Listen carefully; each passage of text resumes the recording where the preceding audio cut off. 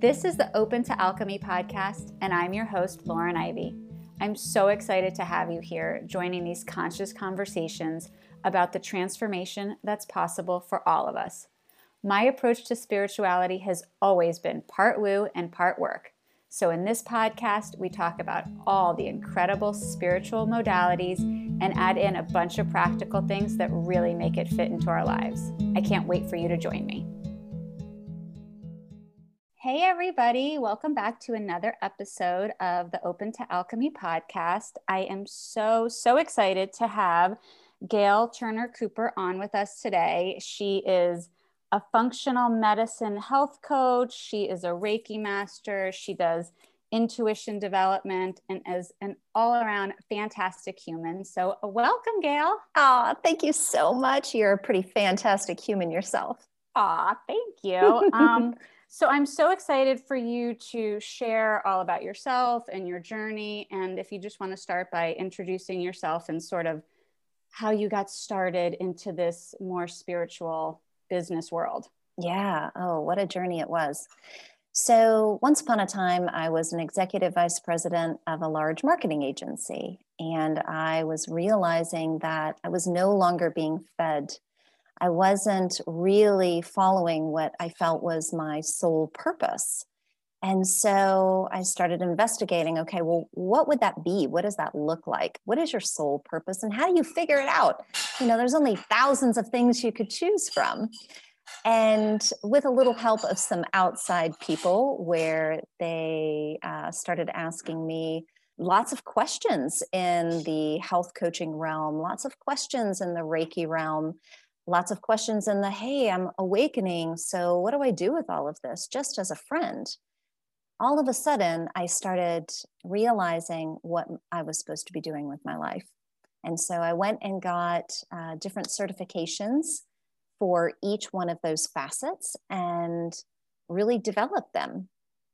And then after I did that, I decided it was time to leave my corporate job and really go out on my own, which was just nerve-wracking.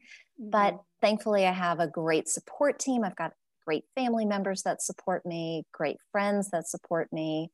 And I really just felt like I needed to trust and surrender to what I was supposed to be doing. And once I did that, like magic started happening.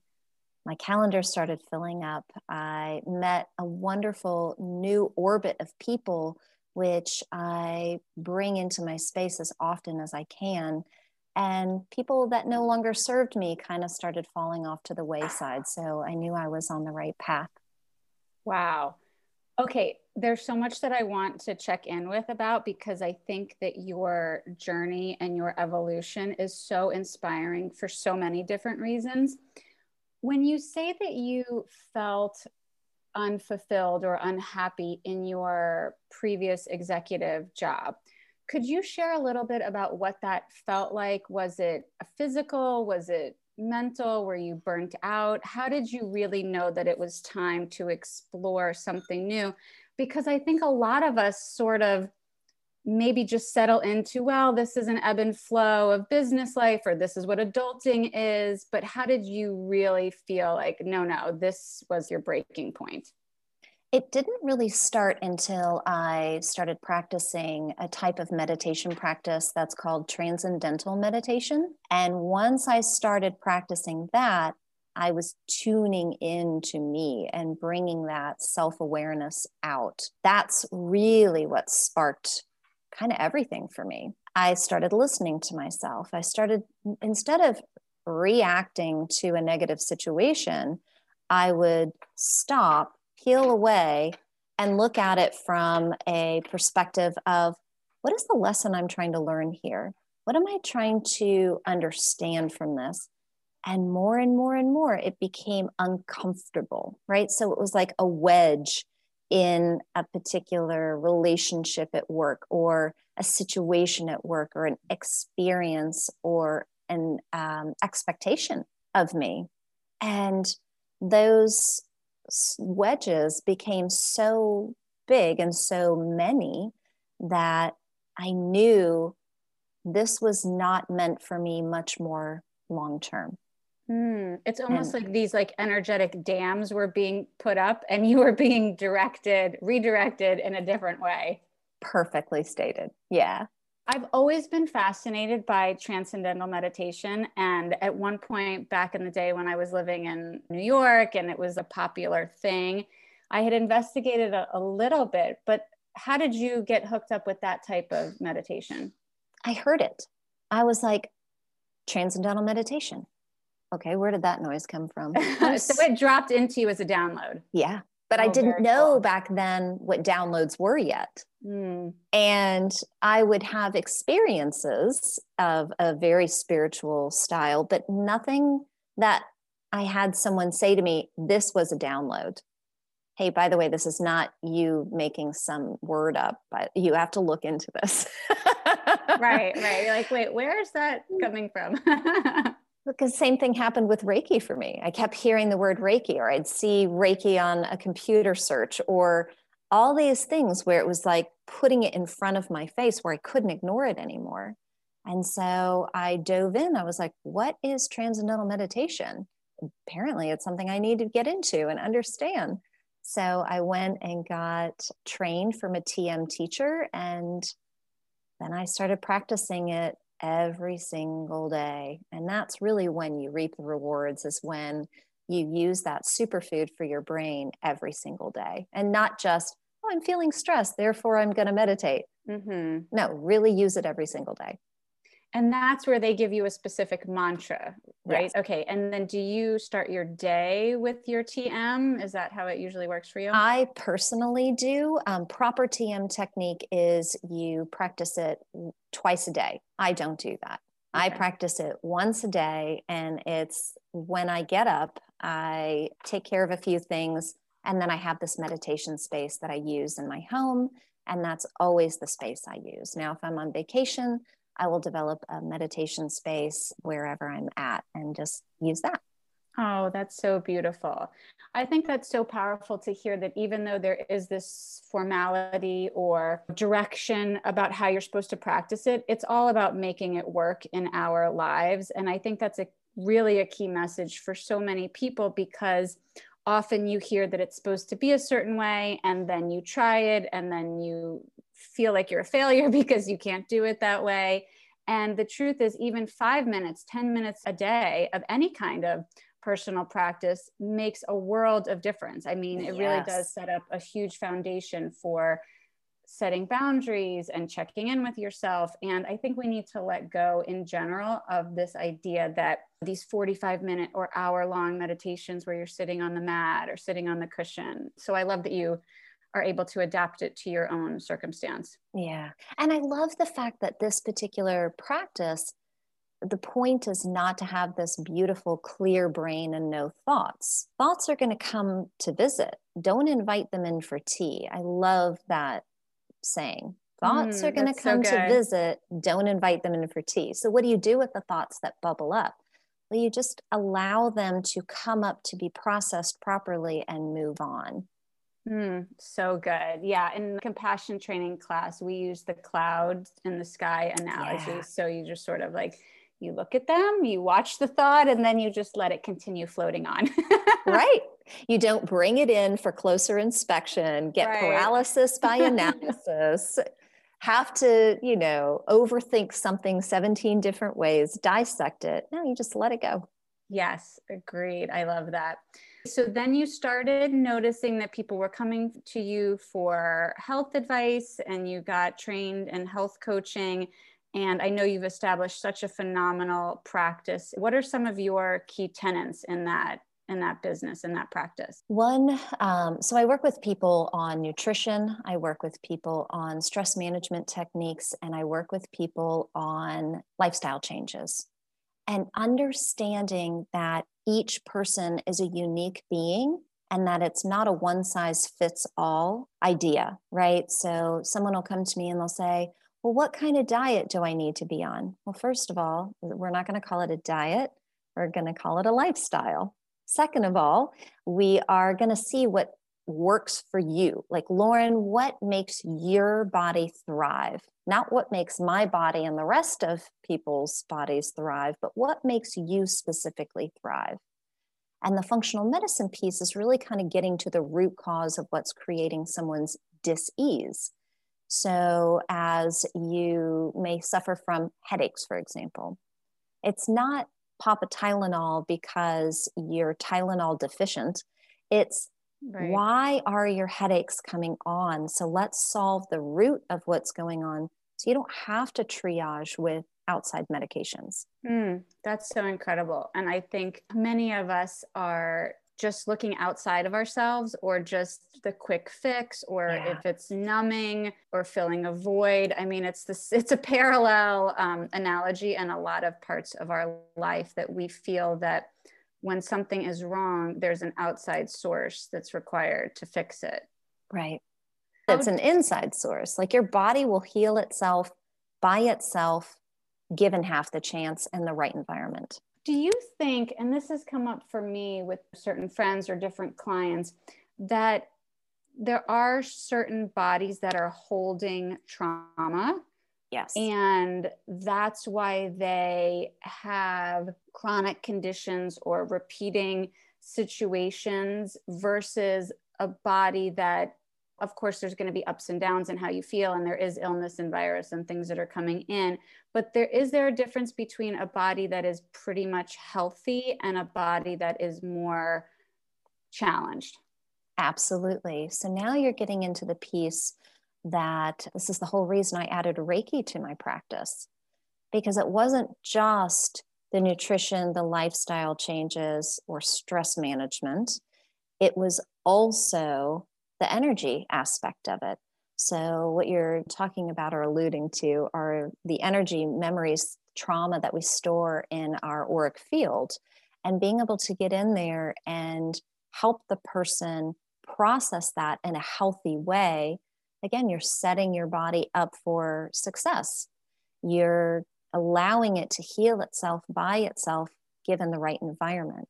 So helping someone process those traumatic experiences energetically will set the body up for a more thriving environment. So for someone listening that has never experienced Reiki, or maybe they've heard of it, but they're not really sure what it is, could you just give a quick definition or a beginner's guide to what Reiki is? Sure.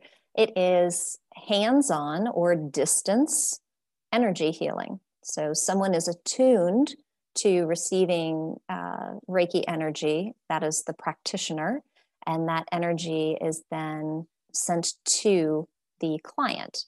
That energy can be about balancing chakras. It can be about cleaning energy spaces that someone may be holding on to.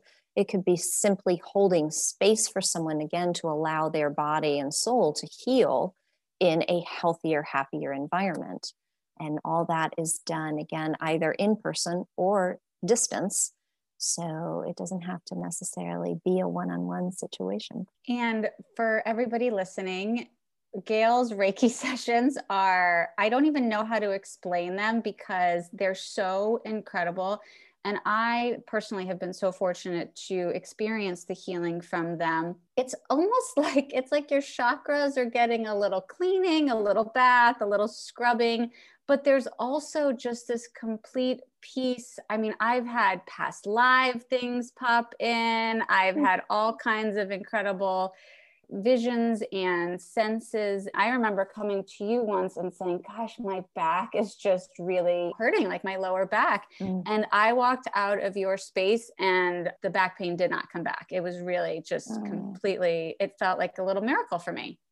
I can't thank you enough. And it brings me so much joy to hear messages like that. Thank you. Thank you. Thank you. Thank you. It's, you're such a dear, but I love what I do. I have such a passion for it. And coming to the table, the Reiki table, that is, being an open, clean channel for people is my job as a practitioner, as a Reiki master, to be able to say, whatever this particular person needs, let that be received. was going to ask you if you had a connection process that you do before Reiki. How do you sort of open that channel up? Because I think a lot of people are maybe thinking about how they connect and wanting to strengthen that connection process, whether it be for their own healing or in service of others. Do you mean how I start my day as a Reiki practitioner? Like, how do I best prepare myself? Yes, that'd be great. So I really start with grounding and rooting in. You know, we can spend so much time up here in our spiritual world, or we can spend so much time in our bodies. You know, a lot of people that come see me spend most of their time here, where their breath doesn't make it all the way through their lungs. They just focus on too many thoughts, like the worry, the rat race, and then just little shallow breaths. So bringing all that energy all the way down and really rooting and grounding into the earth is very, very important for me as I start my day. The second thing is I call in my guides and I ask for protection, making sure I am a protected source of healing Reiki energy. The third would be reciting the Reiki principles, which you learn in Reiki 1 attunement.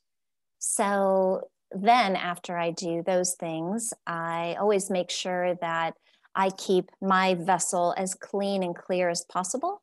So I perform self-Reiki every single day, making sure that the energy that comes in is as it needs to be, as it should be. I know you mentioned that you invite in guides. How does that work? How do they come into you? If you would be willing to share your clair abilities, and how do you feel like those work in a Reiki session?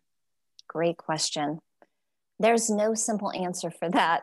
I will call in my clients' guides and I will call in my guides, and each guide will communicate through a different clair. So clairsentience being that clear feeling, right? So if I have someone on my table that has a shoulder injury that I need to focus on, they're going to make my shoulder uncomfortable. They're going to point some energy into where I understand, oh, I need to focus on a shoulder or a liver or your pancreas or something like that.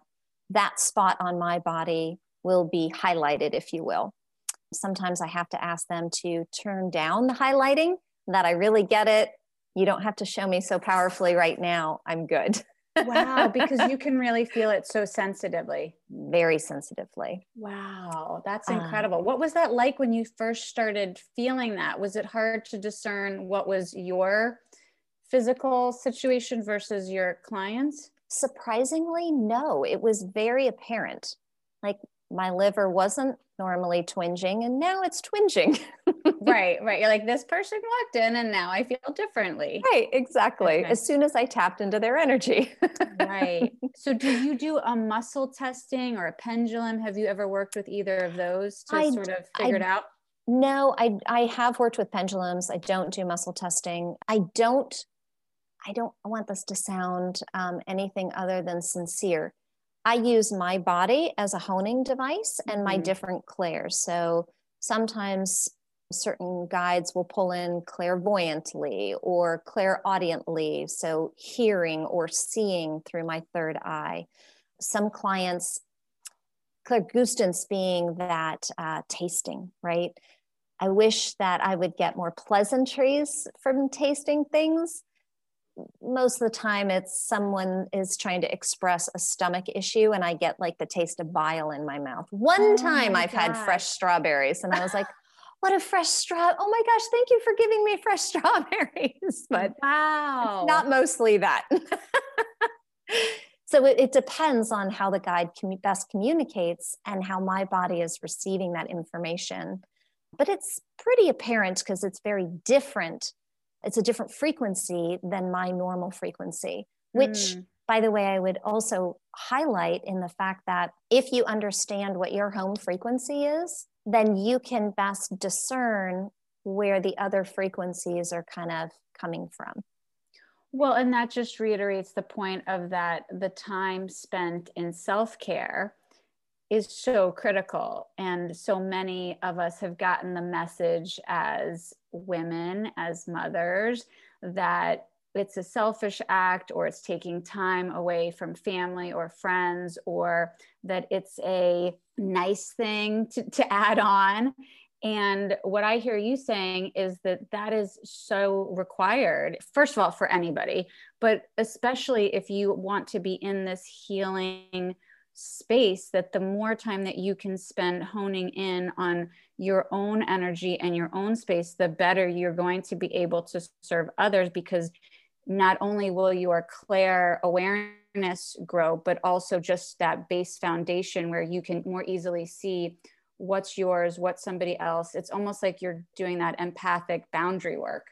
Very much so. And you bring up a good point with empaths. As an empath, which many, many, many people are that aren't in this quote unquote spiritual world or want to do something with that, you could still walk into a store and pick up negative energies that you maybe felt great before you walked into the store, and now you kind of feel agitated or irritated.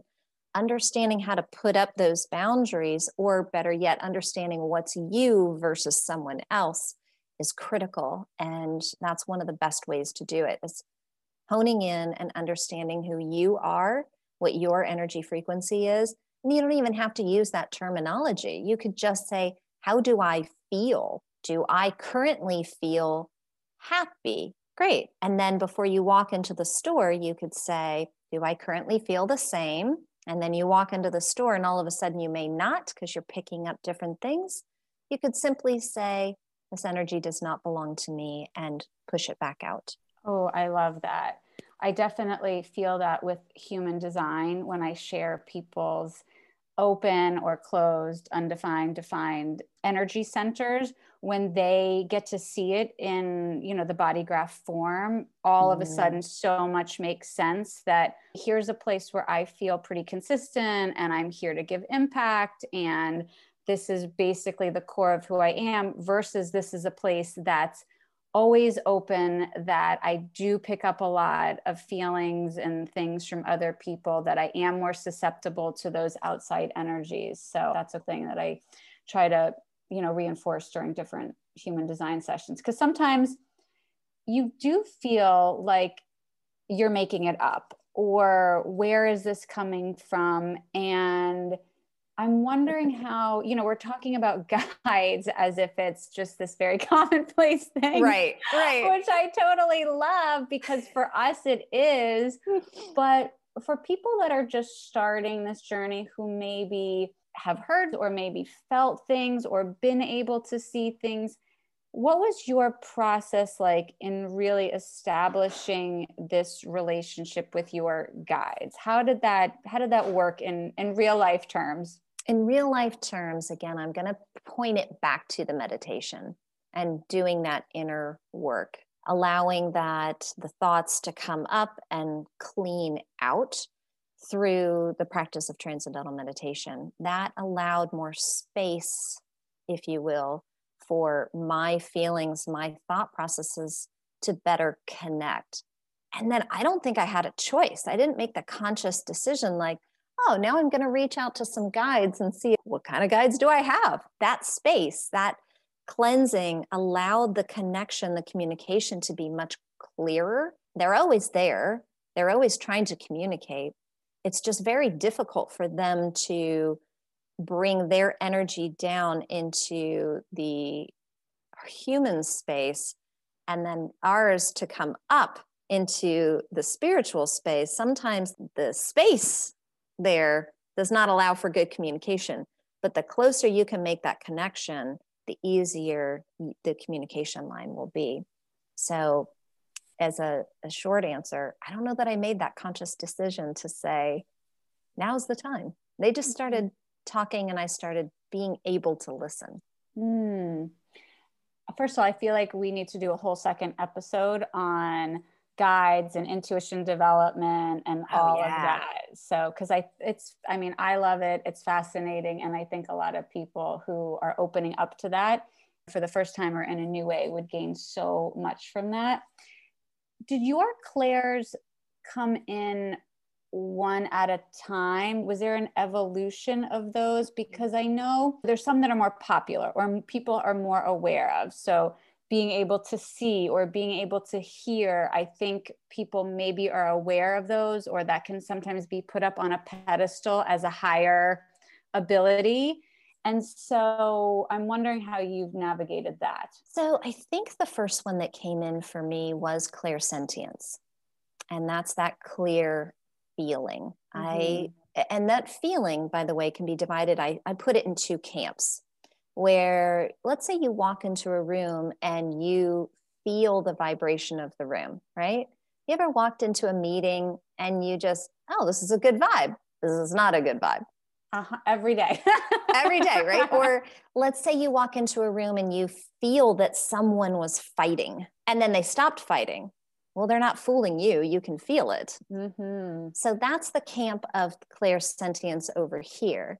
And then the camp of physically feeling it on my physical body in order to help someone, be that in health coaching or in a Reiki session.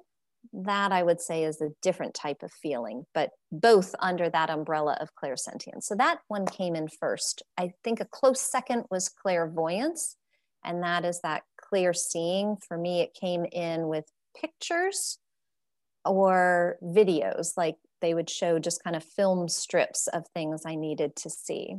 After that was clairaudience, which a little bit of a misnomer is people think it's a separate voice. Right. It's your own voice. Yeah. It's your own voice. Which can be confusing because I definitely have clairaudience, and so many times when I was really first starting to pay attention, it's very easy to dismiss it or say, that's just my own ego voice, or I'm talking in my head. And then all of a sudden you will hear something that you've never heard before, that you've never said before. It's not in your language. It's not in your voice. And it's like, oh, okay, this is something. Yes. And those will come fast. Those hits will come much faster than your thought coming up, right? So if I was milling around about a question in my brain and a thought came in super quick, that I would put in the clairaudient. If it came in and it took a second to kind of earworm in there, that I would put in my own ego camp or my own thought process coming to be. And the more you practice it, the easier it is to be able to discern between your voice or your messages to yourself versus a guide's message for you. And understanding, again, going back to that vibration, where did the vibration of the new language come through? Did it come through faster? Did it make you feel like this? Or was it slower and it made, was it a slower vibration? Was it something that you just kind of knew, but it took a little longer? Right. One question that I'd love for you to answer is, for people that are listening, for people who are getting these messages and don't know what to do with them, and maybe don't feel that there's a safe space to share, when did you feel comfortable being able to truly incorporate that into your client practices? And I'm asking, for people listening, and also to share from my own perspective, that one of the reasons I started doing an intuition development program is because I was doing human design sessions, and it's a training and it's by the book, and there's just a ton of information. And all of a sudden I would be in a session and something would drop in, just like you're describing, that was completely not my own. I had not thought it. I hadn't written notes on it. And I had this feeling of wanting to just spit it out of my mouth at the person. And okay, well, is this something that I share? What is this? Where does this come from? And then over the process of a year and a half, being able to really step into, okay, I'm connecting. This is meant for this person. I'm going to feel comfortable offering that. Great question. I don't know that I've got a good answer for it. When did I feel comfortable with that? In the beginning, I didn't have an agreement with guides, a boundary. That's a better word. I didn't have a boundary with guides that they just couldn't talk through me and channel through me. So in the beginning, I would just say things and I'm like, oh, that is not okay. You cannot just say things through using my body. So I had to build that boundary. And then I began to, I guess, hold the message and figure out when that right time was to express that message. But one of the biggest things is not to edit messages, right? They come in exactly how people need to hear them. And to honor not to edit them, I think is really important. That's not to say that you can't put your flavor to it or put it in your voice, but I was taught never to edit.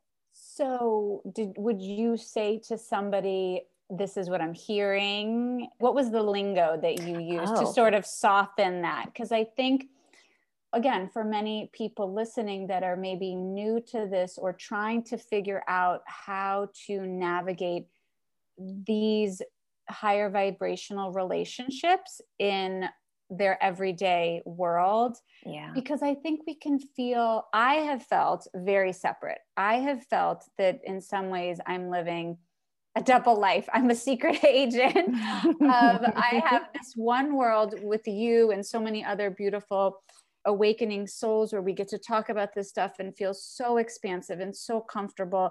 And it just, like we're talking about guides like NBD. And then of course I have this other world where it doesn't feel that way. I don't know if it's a safe space. I don't know if I feel comfortable. I don't know if the other people feel comfortable.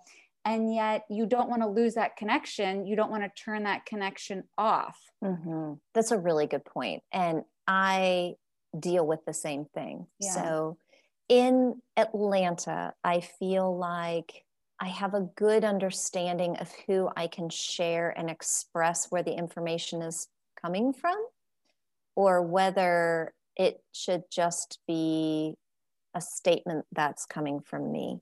You know, in my health coaching practice, if you're coming to me for Reiki, you're understanding, yeah. You're understanding guides come in, you're going to get the messages. That's one thing. But if you're coming to me for health coaching, you don't necessarily know the other aspects of my life, really. So you may not truly understand that the words that are going to come out of my mouth are coming from me and my training and my experiences, or if I'm getting that download from your guides. Mm-hmm. And that's okay. And that's okay. There's nothing wrong with that. I won't stop someone who may be very adverse to that to say, oh, so one of your guides is here.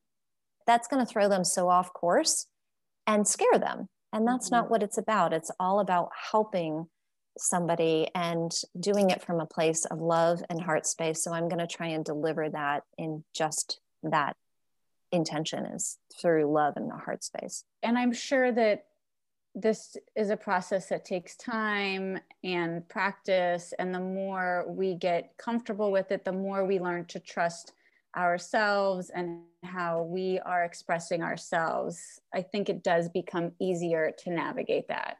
I think you're right.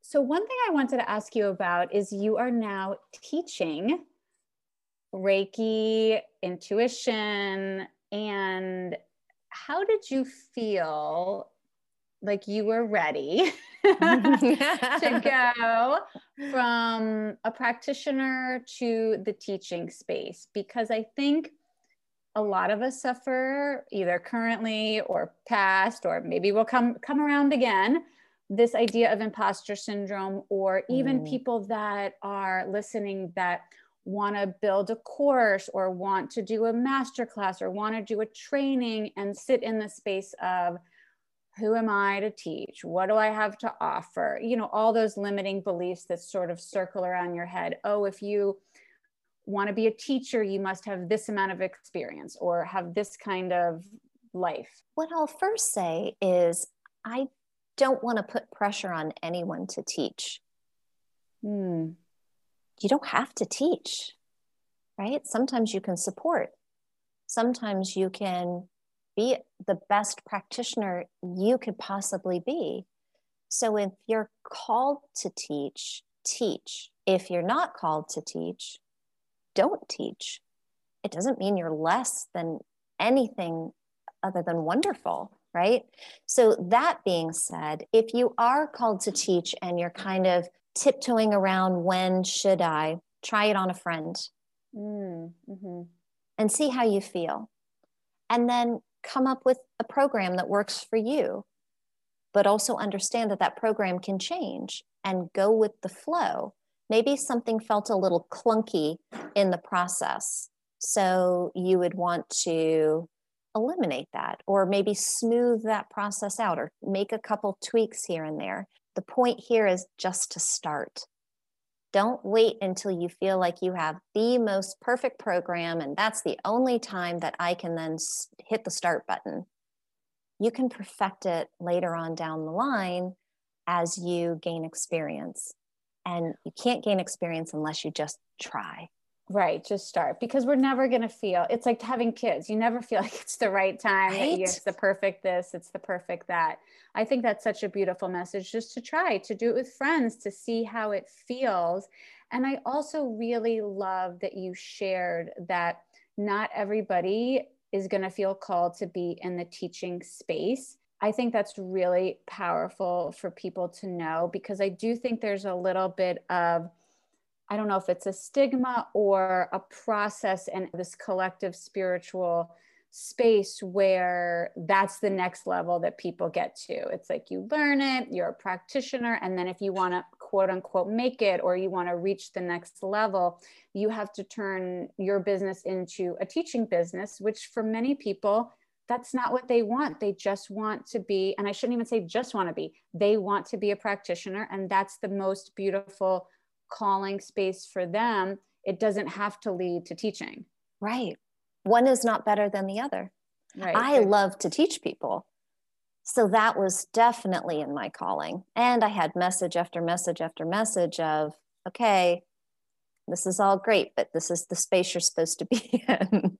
I've shared with you offline that I wanted a support group so much for people that was free to come in and express who they are and be able to just hear the words so they could decide what they really believe in. So I started a group, just a group of people that feel that they can come and communicate and express what it is that they want to express.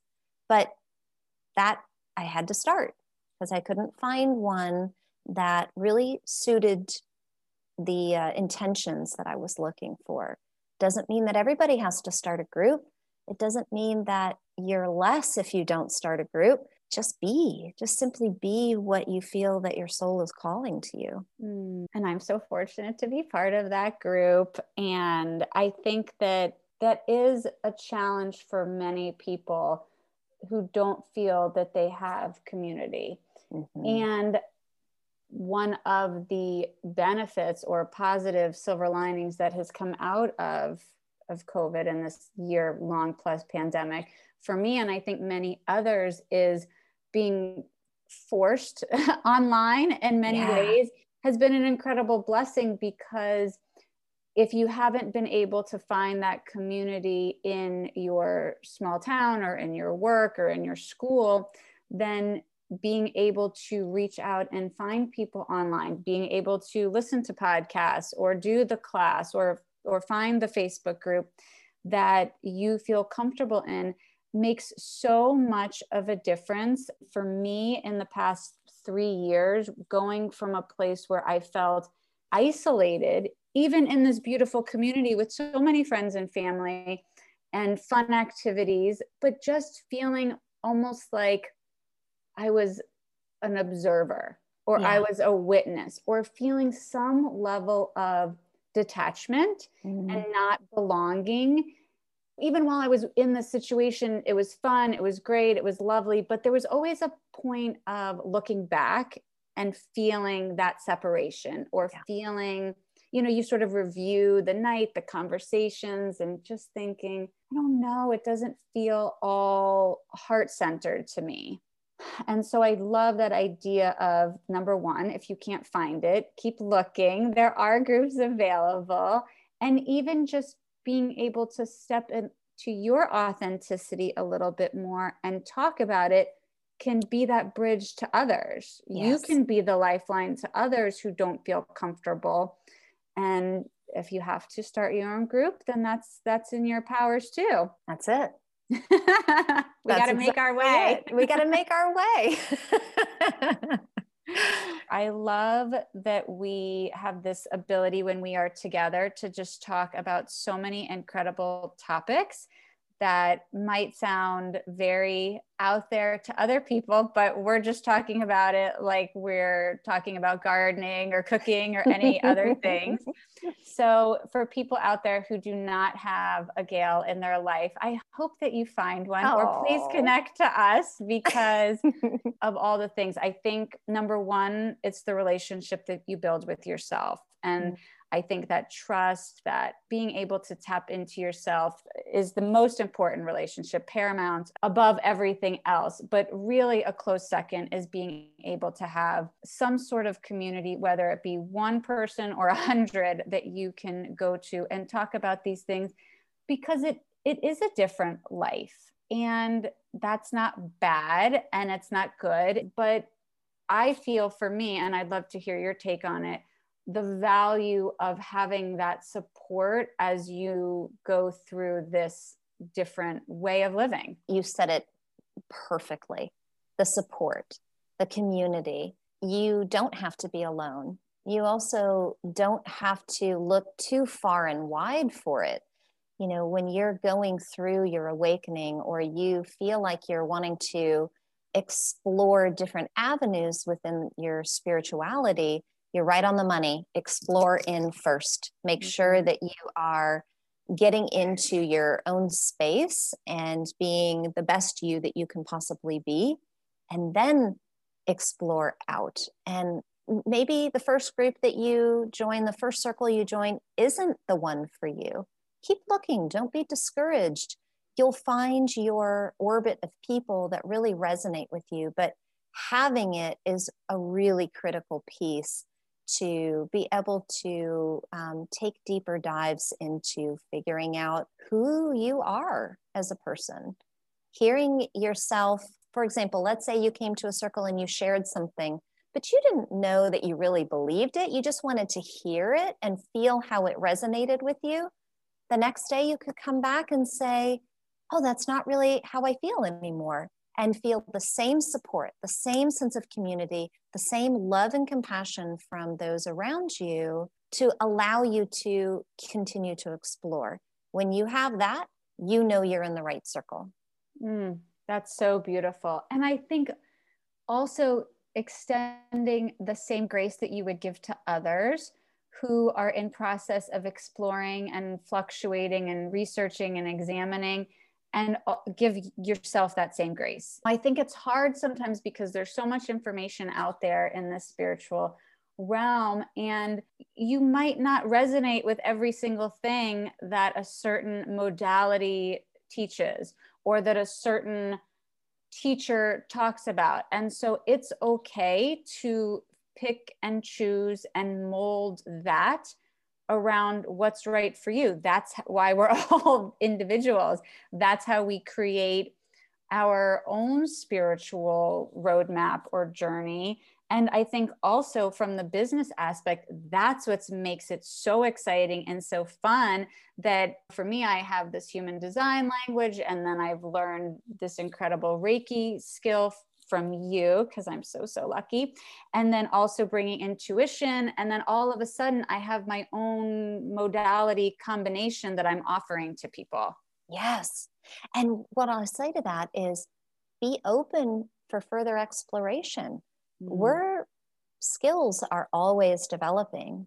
So for example, I just heard the term sacred geometry over and over and over, and it kept coming up, kind of like how Reiki did years ago, and how all these other things years ago came through. And I'm like, am I supposed to learn sacred geometry? Wow. I don't feel like I'm supposed to be an expert or teach it, but now I'm hearing something new So I'm trying to stay with the flow and go, maybe this is just another tool in my toolbox of gifts that I can share with the world. So I can why totally am I see learning that for you? I can totally see that because I don't know that much about sacred geometry, but I feel like because of how open you are and all of your gifts, that you are going to be able to see the shapes, and that's going to be a shorthand and a shortcut for you energetically. Nice. I appreciate that. Stay tuned, good everybody. Download. On part 2, we are going to explore what's happening with sacred geometry. Just to add on to that, if you get the download of sacred geometry and you start to pursue it and it doesn't connect to you, it's okay to let it go too. I mean, we are so fortunate to have so much access to so many things. And I had a client a few weeks ago that was saying, I really thought that this was going to be it. And I was really into this. And then I felt like this. And I don't know what's wrong with me because none of these things are sticking. And what came in for me and what I shared with her is that all of these things that you have the interest in are fantastic. And it's great to follow that and learn what you can and glean what you can and put it in your sort of energetic toolbox. And then it's also okay to let your energy pivot and move on to the next thing. We don't have to get so attached. We don't have to keep all of our ideas so precious that we can't let it go and move on to learn the next thing. Exactly right. And the more you build upon your toolbox, the more tools you have, the easier the communication is, that they could maybe pull a particular visual or a particular memory or tug on a symbol, if you will, and you'll get that information very cleanly. I love it. I love it. This was so incredible. So how can people find you, work with you, learn more about you? Oh, thank you so much for this opportunity, Lauren. You're such a good friend and a warm, wonderful, heart-centered person. Who, a little plug for you before I give my information. No. If you haven't had a human design reading by Lauren, do it today. Oh my gosh, you're so sweet. You're so sweet. It's amazing, truly, what you're gifted with, which are endless things. What you bring to the table is like how do I explain it to my clients that I refer you hopefully often? Yeah. Oh my gosh, you're the best. You're like, I love it. It's like a permission slip, right? Mm-hmm. You come and you're given this beautiful understanding of, hey, you're not weird. You're this. You're not off. You're this. And here's how to be the best this. So thank you for what you do. It's amazing. How to find me is you can come to alignhealthcoaching.com. That's ALIGN, healthcoaching.com. You can email me at Gail, GAIL, at alignhealthcoaching.com, or you can simply call me at 404-401-6226. Whatever makes you feel comfy. And on social, also Facebook, Instagram. Yes, it's all under Align Health Coaching. Okay. That is health coaching, Reiki, intuition development, both as a person who wants to receive it and also for somebody who wants to learn it. That's right. Well, thank you so, so much for being here. So beautiful, so expansive, and I can't wait for everybody to be able to experience your light, your wisdom, your heart. So thank you so much for being here. Thank you for being you. First of all, you're such a beautiful light. And then thank you for opening up this platform and the opportunity to be able to share with you and your audience. I adore you to pieces and I honor you. Thank you very much. Oh my gosh. Thank you. Thank you all so much for listening to the Open to Alchemy podcast. You can find more about me on all the social places, Instagram, Facebook, Clubhouse, at open.to.alchemy. That's open, the word T-O, alchemy, or at my website, opentoalchemy.com. See you next time.